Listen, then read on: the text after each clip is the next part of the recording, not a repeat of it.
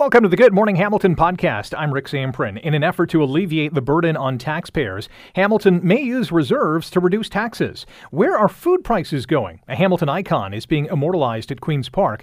And I'm also highlighting the Canada-India spat, why the Avro Arrow was mothballed, and the boys are back in town. The GMH podcast begins now. This is the Good Morning Hamilton podcast on 900 CHML. We are all staring at a startling 14.2% proposed at this point tax hike for 2024. That is a large digit. Hamilton's mayor says it's time to, do something about it. And that's something, we're going to find out next year as we bring in Mayor Andrea Horwath, City of Hamilton, to Good Morning Hamilton on 900 CHML. Madam Mayor, good morning. How are you? Yeah, I'm here. Can you hear me? Thanks for joining us. Yes, we can. So 14.2% is not a number that anyone wants to see. How are you and council going to bring that number down? Well, we are going to work very hard. There's just no way that we can see a tax hike of that nature. We are struggling, though, with some realities that we are hoping other orders of government will recognize are not the responsibility of the city. So, for example, almost 4% of that tax hike is the changes that the provincial government has made to development charge fees and a couple of other pieces. And so they said that they were going to make us whole. We're waiting. They haven't made us whole yet, and we cannot calculate into our budget anything coming from the province because they haven't given us any commitments yet in terms of what that's going to look like. We also know that we are picking up some of the costs that should be covered off by the feds and the province in terms of the costs of housing asylum seekers and refugees and folks that are coming into the country, which we support people, obviously, but we need the other orders of government to take on their responsibility for helping us to settle those folks and get them on a pathway to success here in Hamilton. There are pressures for sure, and we're going to do everything we can because that number is completely unacceptable. Downloading from other levels of government, whether it's federal or provincial government that you just pointed to, it's not a new thing. It's happened for several years. But of that 14.2%, do you have a percentage of what downloading is responsible for? Is it 5? Is it 10%? Well, just the housing alone, in terms of the development charges, is almost 4. We've also gone to the feds for to help us with some other costs. That would be another 1. So all of this is set out in the budget outlook that's coming today. So it's the city of rather the council's first chance to kind of look at what all the drivers are, and then we have some hard decisions to make, and we're prepared to make hard decisions to wrestle that number down. One of those potentially hard decisions is whether or not to dip into reserve funding, which is in place for, emergencies. Is that an option? And is that an option that you're willing to go down? Well, it's certainly something that I asked the staff to put in front of us. There's no doubt that the financial tools at hand are there for a reason, and we need to look at whether now is the time to leverage some of them. And so, it's always been considered, the rainy day fund. Post-COVID, everything's upside down. The government, as you've identified, and I agree, continues to put more pressure on municipalities and not step up, which they should be doing. And so it may be time to look at some of those things, like the reserves, et cetera, to see what we can do to cushion the blow. But I mean, that's not something that can be done every year, right? I mean, it's not a sustainable yearly, annual way to deal with things. And so if it's a matter of getting us out of a bind and that bind is going to be able to be addressed going forward, then it's something that we need to look at. Talking about budget negotiations with Hamilton Mayor Andrea Horwath as those negotiations and deliberations will continue. And right now we're staring at a potential 14.2% tax hike, and we're all having good thoughts on that being whittled down. Just to maintain existing services, we're looking at a 4.5% tax hike next year. What's in a perfect world, what's the number that we're likely going to see come 2024?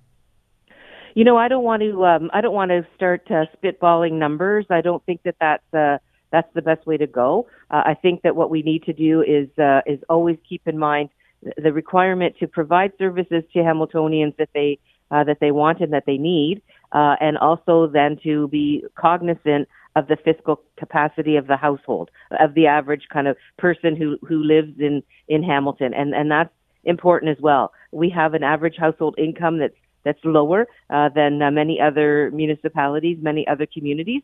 And so we always have to factor that in. People have a limit, and in these particular times when everything is so expensive, when people's costs are going up, when we have everything from food to mortgage payments and rent going through the roof, we need to keep that in mind and try to keep a balance. It's going to be a lot of tough sledding over the next few weeks, but we wish you and Council best of luck in whittling this number down. Thank you so much, Rick. Hamilton Mayor Andrea Horwath joining us on Good Morning Hamilton on 900 CHML. And yes, right now it is 14.2%. And to maintain existing services is at least 4.5%. By all accounts, we're going to be paying a little bit more, whether it's inflation or housing and homelessness and some of the projects that this city wants to tackle. This tax hike is going to be a tough pill to swallow in 2024. You're listening to the Good Morning Hamilton podcast from 900 CHML. We're certainly looking for nicer days in our grocery stores going forward because it has been a struggle. As you know, the cost of food has really gone up over the last number of years. And earlier this week, we saw a glimmer of hope because top executives from Canada's major grocery store chains agreed to work with the federal government to stabilize prices. Industry Minister François-Philippe Champagne and Finance Minister Chrysler Freeland were in that meeting with the executives from Loblaw and Metro, Empire, Walmart, Costco, and that happened back on Monday morning. I am pleased to have seen the constructive tone of the discussion over the course of the 2 hours. And bottom line is that they have agreed to support the Government of Canada in our efforts to stabilize food price in Canada. Okay, so what does that mean? What kind of plan will we see? Dr. Sylvain Charlebois is the food professor of food distribution and policy and director of the Agri-Food Analytics Lab at Dalhousie University. Dr. Charlebois, thanks for joining us this morning. Good morning. Hey, how are grocers going to achieve this price stabilization? Well, first of all, I was in the room at the meeting, and I agree with the minister. The tone was quite constructive. It wasn't like in March in Parliament, where there was a lot of accusations and finger pointing. None of that happened. It was really more about focusing on solutions. Now, I will leave the minister to announce what those solutions might be. But in general, the discussions were very much about short-term and long-term measures. So for the longer term, of course, there were discussions about the code of conduct to discipline the supply chain. Some grocers do take advantage of their power, influencing manufacturing. And in Ontario, it's one of the food manufacturing is one of the largest manufacturing sectors in the province. So it's really key to support manufacturing, because if you do support manufacturing, it means more products. If you have more products in the market, it means more competition, and more competition leads to lower prices. So that's one thing that we've looked at. Of course, we've looked at some fiscal policies like the snack tax. Some products, because of shrinkflation now, some products are actually subject to a sales tax. A lot of consumers don't realize it, but it adds to your grocery your grocery total. So those are the kinds of discussions that we actually did have over the long term. Over the short term, of course, we looked at volume discounting. We looked at issues related to promotions, some loss leading, things that we haven't really seen a whole lot in the last couple of years. One thing you mentioned, discipline the supply chain. Does that just mean make it more efficient? No, it would be to get rid of bullying. For example, the agri-food sector is unique in that it is probably the only sector in the world where you actually have to pay your customer to do business with them. So let's say you're PepsiCo Canada, you have to pay Loblaws to do business with Loblaws to cover listing fees, marketing fees, over and above fees, things like that. And so over the years, whenever Loblaws or Walmart or any grocers wanted to finance initiatives like building a new distribution center or something like that, it was essentially financed by suppliers, not the company. And at the end of the day, there are so few players in Canada. If you don't do business with Loblaws, you're out of luck. So you kind of had to comply. You had to say yes. Now, this code of conduct would allow companies to go to a safe place to settle disputes. In terms of opening up the market, was that at all a conversation point? Because a lot of people, and you mentioned it earlier, the competition angle, the more players, the lower the price is going to be, essentially. Was that a conversation item? Yes, it was. And again, I can't really go into the details of the discussion, but I must say the one thing that really struck me was that the meeting was chaired by a minister that wasn't from Agriculture Canada. So, Mr. Champagne's world are telecoms, not groceries. And so the tone was very different. And I think that the five leaders in the room were taken aback. I was taken aback for sure, because it was all about actions. And in ag, things are a little bit slower and not as action oriented. And of course, the focus is very much on farmers and Farmgate. The entire time we were in that room, the focus was the consumer. So it was kind of refreshing, to be honest. That is interesting. The major grocers have been asked to come up with a plan by Thanksgiving. Do you think, you being in the room during Monday's meeting, do you think Canadians will be happy with whatever that plan is? I think so. I mean, first of all, we think that the plan will actually make a difference? When you look at yesterday's data, which came out of, which was released by Statistics Canada, we're actually already going in the right direction. The food inflation rate is down to 6.8%, the lowest rate since February 2022. The gap between general inflation and food inflation is now down to 2.8%. It's much lower than in July. So the market itself is taking care of food inflation. So by the holidays, 10 months ago, we released Canada's food price report, and we did predict that by December we would be down to 5%, and that's exactly what's happening. And we actually are expecting the gap between inflation and food inflation to go down to zero by probably March 2024. So, I mean, the market is actually taking care of this issue. Is it fast enough for Ottawa? Well, I'll leave it to Mr. Champagne to tell you that. Well, we are going to be waiting with bated breath, that is for sure. Dr. Charlebois, I always appreciate your time. Thanks for joining us today. Take care. Bye-bye. Dr. Sylvain Charlebois is the food professor of food distribution and policy, and the director of the Agri-Food Analytics Lab at Dalhousie University. The government has said that if the plan from the Big Five, again, Loblaw, Metro, Empire, Walmart, Costco, if they bring back a plan that is, quote-unquote, not good enough for Canadians, the government has said tax measures could be brought in.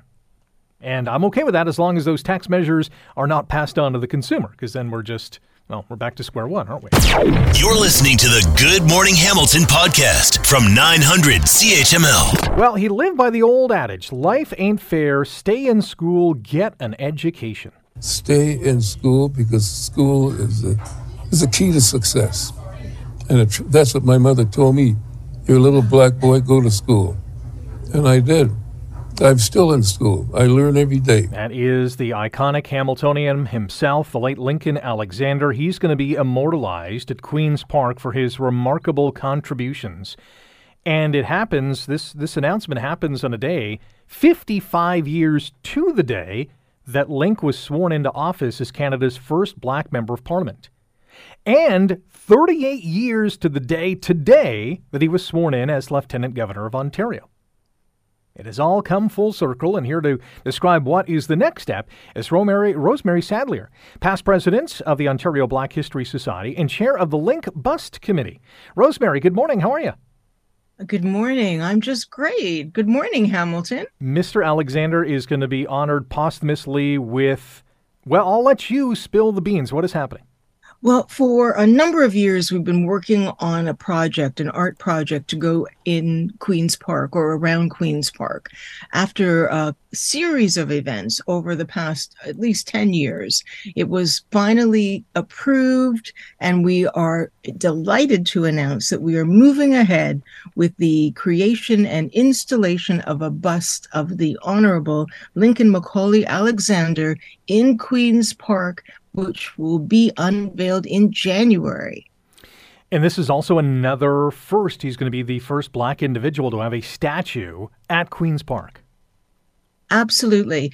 There are a couple. He will be the first first African Canadian, and he will also be the first lieutenant governor. So I think that this is setting a precedent in a way which we're really delighted about. So why was this important to do? I think we often think we know, think we understand, and perhaps even think that everything is okay. But Black representation is so key for our young people. You started with a clip about Link, that's what we affectionately call him, talking about the importance of education. And part of that education is being able to see yourself reflected so that you can be inspired and encouraged, perhaps to follow in the footsteps of what has inspired you. Young people go into Queen's Park all the time, and they're on parts of tours to learn about our provincial government. And what better way to encourage them to make it real than to see themselves reflected in a statue, in a bust of an African Canadian man right there. Well, there's no better individual to, as a young person, come across and see this statue when it does get presented at Queen's Park and learn about everything that he accomplished. And he did so at a time where it was very difficult to do. It was very difficult to do then, and frankly, it's very difficult to do now. We have to be mindful that when one person is able to represent us, there's still so many people who are seeking those opportunities. This is a man who was a veteran, who was a member of Queen's Privy Council, who was the first Black member of Parliament, the first Black Canadian Minister of the Crown as a Minister of Labour, and the first visible minority appointed as Lieutenant Governor of Ontario, and frankly, the first in the country. He's exceptional, and I was very fortunate to have known him and know his family. He has made a difference. Absolutely. Rosemary Sadlier is the past president of the Ontario Black History Society, chair of the Link Bust Committee, and telling us about the new creation, the new bust of Lincoln Alexander that is going to be immortalized at Queen's Park, and he'll be honored forevermore. We know him and we love him, and he has been a trailblazer for many and has always pointed to education as a key cog, as we played in the audio clip, going forward. What do you think people are going to learn when they see his bust going forward?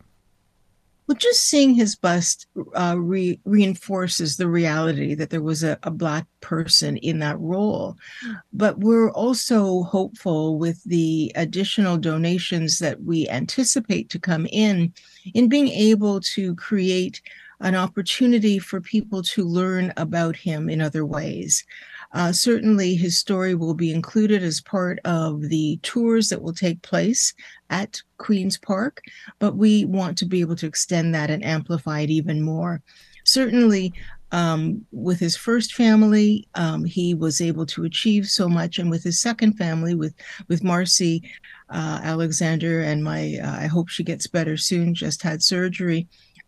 We know that his story was amplified even in terms of having a national day created for him, which I helped to support.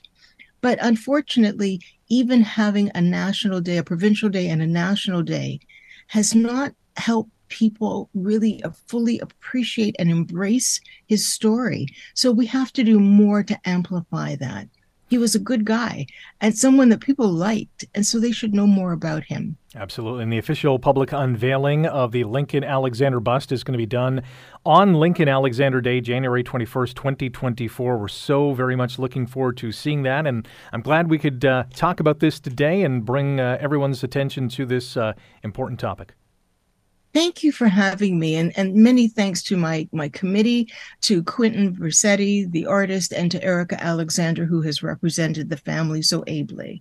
So looking forward to seeing it. Rosemary, thank you very much. Thank you. Rosemary Sadlier is the past president of the Ontario Black History Society, chair of the Link Bust Committee. You can also contribute to this project. You can visit L2L.ca. That's L, the number 2L.ca, and contribute to this project. It is amazing and an amazing tribute to an incredible individual. You're listening to the Good Morning Hamilton podcast from 900 CHML. The fallout continues after Monday's bombshell announcement in the House of Commons by Prime Minister Justin Trudeau that there is credible information suggesting India had a role in the death of a Canadian citizen. Over the past number of weeks, Canadian security agencies have been actively pursuing credible allegations of a potential link between agents of the government of India and the killing of a Canadian citizen, Hardeep Singh Nijjar. India has called the allegations absurd and motivated, and this tussle has some dramatic ripple effects. Michael Kugelman is the director of the South Asia Institute at the Wilson Center in Washington, D.C., a leading specialist on Afghanistan, India, and Pakistan and their relations with the United States. Michael, good morning. Thanks for joining us. Thanks for having me. I read that you think Canada's move was very surprising. Why do you think that? Well, several reasons. One is that India has been accused of involvement in assassinations in several countries in its neighborhood, but rarely, if ever, has India been accused of being involved in an assassination in the West, and particularly in a key Western partner like Canada. I was also surprised given that the allegations were made public. Typically in these types of cases with very sensitive and even explosive allegations, they're carried out discreetly, quietly. So I think it's quite striking that that the Prime Minister decided to go public with these allegations. What kind of ripple effect do you think this is having on the geopolitical scene? Well, I think, among other things, it shows that as much as India has worked very hard to strengthen its relations with Canada and many of its Western allies, including the U.S. and the U.K., that these relationships are not immune to major crises, and I'd argue that India doesn't have any strained relationships with any Western country except for Canada. I think there's also some potential implications for broader geopolitical goals that Canada has with India, such as working together to counter the challenge posed by China. If this crisis continues and the relationship is really a mess for a while, that could inhibit cooperation. But I don't think we should overstate the broader long-term geopolitical implications here. I do hope that in due course this relationship will manage to stabilize itself. Do you think this development affects Canada's relationship with the U.S., which is also looking to India to counter what countries like China are doing in that region? Oh, absolutely. And Canada and the U.S. are, of course, close allies. They're a part of the Five Eyes intelligence alliance, and I think there would be an expectation in Canada that the U.S. would be willing to take a public stand in support and solidarity with Canada. But indeed, as you note, the U.S. has a very special relationship with India, a strategic partnership, as it's often described here in Washington. So the U.S. will need to tread a very fine line in seeking to signal to Canada that it is in solidarity with Canada and what it's going through, but at the same time, it doesn't want to come down so hard against India that it risks alienating a relationship with New Delhi that's very important to Washington, especially given that the Indian government is especially sensitive to any type of external criticism of its actions or policies. Given that, do you think the United States will play a role in trying to smooth relations between these two countries? I think, yes. I think that through back-channel talks, perhaps some quiet diplomacy, the U.S. could try to get involved. And there could be a useful opportunity this week because the annual UN General Assembly meetings are happening in New York. Of course, Prime Minister Trudeau will be there. The Indian External Affairs Minister is there. And, of course, you'll have senior U.S. officials there, too. So that could provide an opportunity for some sideline talk, so to speak. But, again, the tensions are so high between Canada and India now that it may be too soon to look for those types of off-ramps. Our guest on Good Morning Hamilton on 900 CHML, Michael Kugelman, the director of the South Asia Institute at the Wilson Center in Washington, D.C., a leading specialist on Afghanistan, India, and Pakistan and their relations with the U.S. And we all saw at the G20 summit in India, the frosty relationship between Trudeau and India's prime minister. Diplomats from both countries have since been dismissed. Where do you think we go from here? Right, and the fact that you've had these expulsions of diplomats, that was expected. That's typical tit-for-tat type tactics when you have a diplomatic spat like this. I think the question is if India responds in other ways, such as, for instance, by choosing to remove security or reduce security at Canadian diplomatic facilities in India, or if India announces it's going to downgrade some elements of the relationship. As you know, today, India's government announced a travel advisory warning for Indians in Canada, which could well be seen as a provocation by the Canadian government. So I think for me, that's the key signpost. What might India do beyond the typical tit-for-tat type reactions when you have these types of diplomatic spats? Would closing an embassy in one of the countries be kind of a last straw type move? Yeah, absolutely, because that would essentially signal that relations are being suspended or being put on hold, and we're not there yet. Of course, there have been some diplomats expelled, but so far as I know, at this point, the embassies are still operational. But that would indeed be the type of escalatory tactic that would signify that this crisis, that this relationship is really in deep crisis with no easy way out. I hope it doesn't get to that point. Last one for you. Do you think we're going to get, because there's politicians here in Canada are saying out loud, hey, can we see the details of this credible information? Do you think that gets out into the public? Yeah, that's a key question. Many, especially in India, are asking that question. Show me the evidence. We know that Prime Minister Trudeau met with Prime Minister Modi when Trudeau was there in India for the G20 summit. And I believe that Trudeau shared his concerns with Modi about this assassination. I don't know if that means that information and evidence was shared with Modi or with other Indian officials as well. So, it could be that Trudeau wanted to bring out the allegations to the public and the world while ensuring that the most sensitive information was kept behind closed doors, only shared privately. But indeed, now that he's gone public with the allegations, there's going to be a lot of pressure on him, as there should be, to provide the evidence here. It's been a fascinating few days. Looking forward to seeing how it all transpires. Michael, thank you for your time this morning. Thanks for having me. Michael Kugelman, director of the South Asia Institute at the Wilson Center in Washington, D.C., with some insight into the frosty relationship now between Canada and India. You're listening to the Good Morning Hamilton podcast from 900 CHML. When I say the Avro Arrow, if you're a certain vintage especially, you will have a distinct memory of this technological advancement that the Canadian military had at one point in time. And now there's a new research paper that is out that is shedding new light on why Canada decided to scrap this aircraft back in 1959. It's called Arrows, Bears, and Secrets, the role of intelligence in decisions on the CF-105 program. And it was published yesterday in the peer-reviewed academic journal Canadian Military History. So why was this project mothballed? Alan Barnes is the paper's author, a senior fellow in the Norman Paterson School of International Affairs at Carleton University, and joins us now on Good Morning Hamilton. Alan, good morning. How are you? Good morning. I'm fine. I'm pleased to be here with you. So you obtained classified records through the Access to Information Act. What happened to the Avro Arrow? Well, obviously, it's a very, very complex question with many, many elements. Many of these elements have been discussed by historians over the past decades.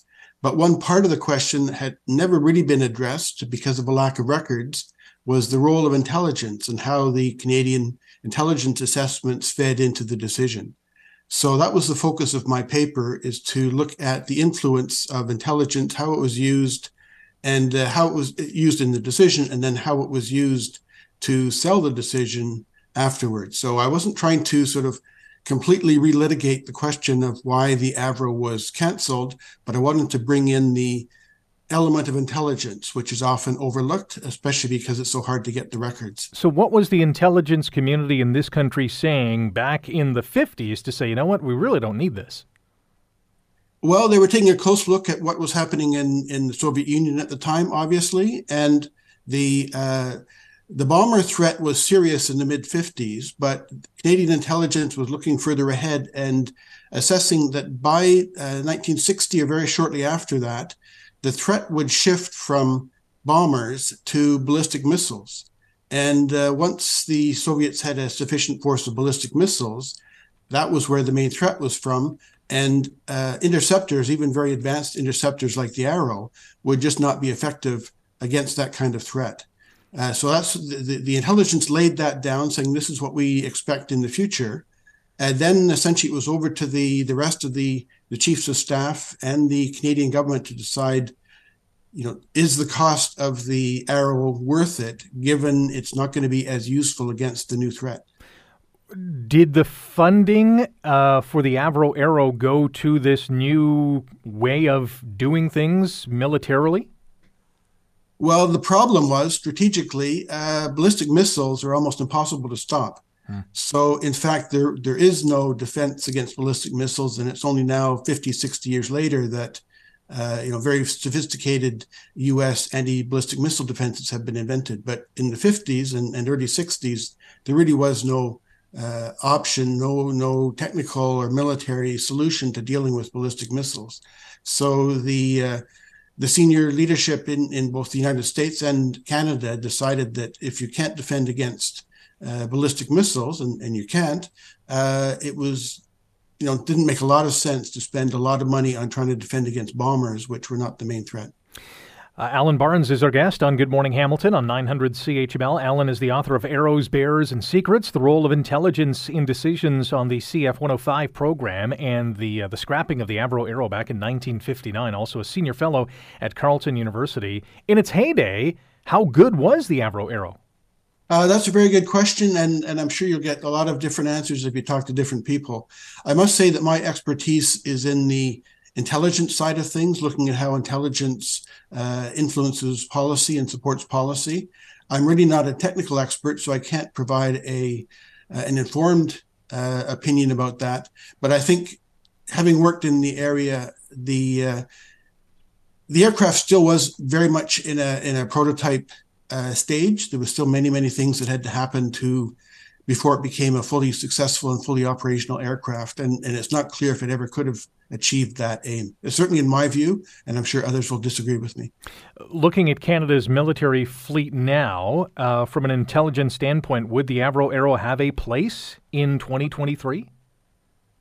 No. Again, I'm not an expert in that side of things, but there's no indication that this would somehow be a magical plane that would still be viable today. Right. Do Canadians still have a sore spot over this mothballing, I guess, back in the late 50s? It seems like I think so. Clearly, there's been a great deal of interest in the aircraft in the decades since then. It was a beautiful aircraft, but it really has generated a lot of myths, a lot of misunderstandings, I think. And certainly the intelligence side of that is a prime example, because researchers didn't have access to the intelligence material. They really didn't have any idea of what that role was. And so there was a lot of speculation. Some speculated that the Americans were feeding us bad information. Others felt that the Canadian intelligence authorities were essentially manipulating the information to support a decision that the government had already made, and so on. So these myths were out there, and yet nobody could really prove things one way or the other, because it was at that time impossible to get a hold of the actual intelligence documents. So that really is the main new element that I've added in this discussion, is to bring forward the intelligence reports. And Canada had its own independent intelligence capability, so it wasn't just taking American intelligence at face value. It was looking at much of the same information and then coming to its own conclusions, which in fact were somewhat different than the American assessment. We only got about a minute. I'm not sure if you uncovered this in your research, but did other countries follow suit in terms of shifting their focus when it came to defense and spending lots of money on aircraft? Yes. Well, I mean, there's many elements, many reasons why you would spend money on aircraft. There's many different roles they have, but in the air defense role, especially the comparable situation is the United States, because both countries, Canada and the United States, were defending North America. And the U.S. made similar decisions in the early 60s to scale back their air defense facilities and aircraft and so on. And so both Canada and the U.S. in the early 60s basically scaled back their air defense capabilities, interceptor squadrons and so on, by about half. compared with what it was in the mid-50s. It's really interesting stuff, and it was all put together by Alan Barnes from Carleton University. Alan, thanks for the time today. You're very welcome. It was a pleasure to talk to you. Alan Barnes is a senior fellow in the Norman Patterson School of International Affairs, Carleton University, and author of Arrows, Bears, and Secrets, the Role of Intelligence in Decisions on the CF 105 program. Interesting stuff. Google it. It's a pretty good read. You're listening to the Good Morning Hamilton podcast from 900 CHML. The boys are back in town. Nice back of the net for Tavares. Tavares coming out, sends it in a goal. They score! They score! Holy mackerel, they score! The Leafs have won it. They're going to the second round. Do you believe this? Holy mackerel! The great Joe Bowen on TSN Radio. Yeah, those beautiful Toronto Maple Leafs open training camp today as the club begins what it hopes and what fans hope will be a season that brings an end to what is the NHL's longest Stanley Cup drought. Stephen Ellis is an associate editor and prospect analyst at Daily Faceoff and joins us on GMH. Stephen, welcome back. How are you?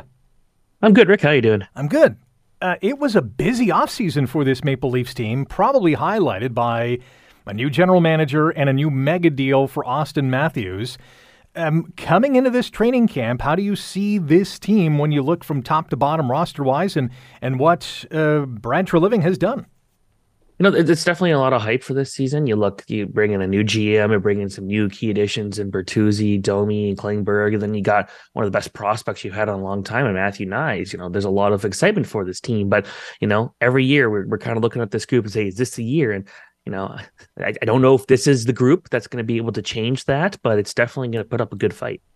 One of the big stories going forward is going to be the contract situation for William Nylander. He's got 1 year left on his deal, and come the spring, certainly before the trade deadline, if he's not signed and the team is certainly in a playoff position, as many expect, that's going to be a prickly pickle. How do you think Treliving handles this? You know, they've got time on their side here, so they don't need to rush to anything. Obviously, I think everybody would want that deal to just get over with, because if he goes out and just starts dominating the team and he's the top scorer, then it's going to be really tough to sign him. But at the same time, like, if it doesn't work out, if he struggles, if the team doesn't fall through, you can cut ties with him. Yeah, I think the team would love to make a trade to get something out of him, but it's okay also to take the full salary cap space and do something else with it if it doesn't work out. But I think Nylander had one of the best contracts in the NHL the last few years. I know a lot of people might not agree, but I think you want to bring him back if you can make it work. Speaking of the salary cap, the Maple Leafs are above that number right now. Do they just carry less players to make sure they're under the cap on a game-to-game basis, or is a trade in the offing or some other move? It'll be interesting to see. I know, you know, we got guys like Ryan Reeves, Dylan Gambrell, maybe a defenseman or two that could still go down. You got Martin Jones as a third goalie, so they are carrying extra players. But it'll be kind of interesting because they do have a player, Noah Gregor, who they could likely sign at a tryout if he plays well to maybe a league minimum contract, and then that could push a few guys down. I would not honestly be surprised if Matthew Knies is one of the guys sent down, as good as he is, because he's got a more expensive contract than someone who would sign at a lowered price on a league minimum deal, and then you could go send him down without having to worry about waivers and losing him. So it'll be interesting to see how they kind of tackle that. And this is why they hold training camp. A guy like Matthew Knies, who, yes, can be sent down and doesn't have to clear waivers, might have a terrific camp, which is going to make Treliving's decision-making even that more difficult.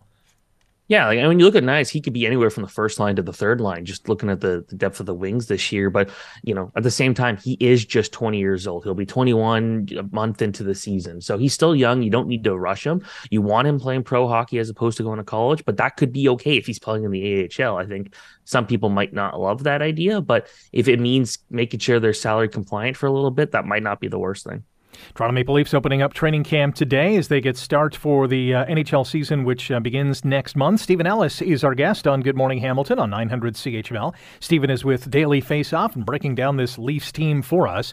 You mentioned a couple of names that they added in the offseason, a little bit of sandpaper, a little more grit to this roster. Max Domi fits that bill. Tyler Bertuzzi as well. What kind of impact do you expect from those two guys? I expect this team to be much harder to play against. You also have Ryan Reeves, a guy I don't expect to play every game, but we know he can throw hits, he can drop the gloves. And I think another one, Matthew Knight, honestly, a guy that could throw hits. He's 6'3", 209 pounds, and he knows how to use that frame. So this is going to be a more difficult team to play from.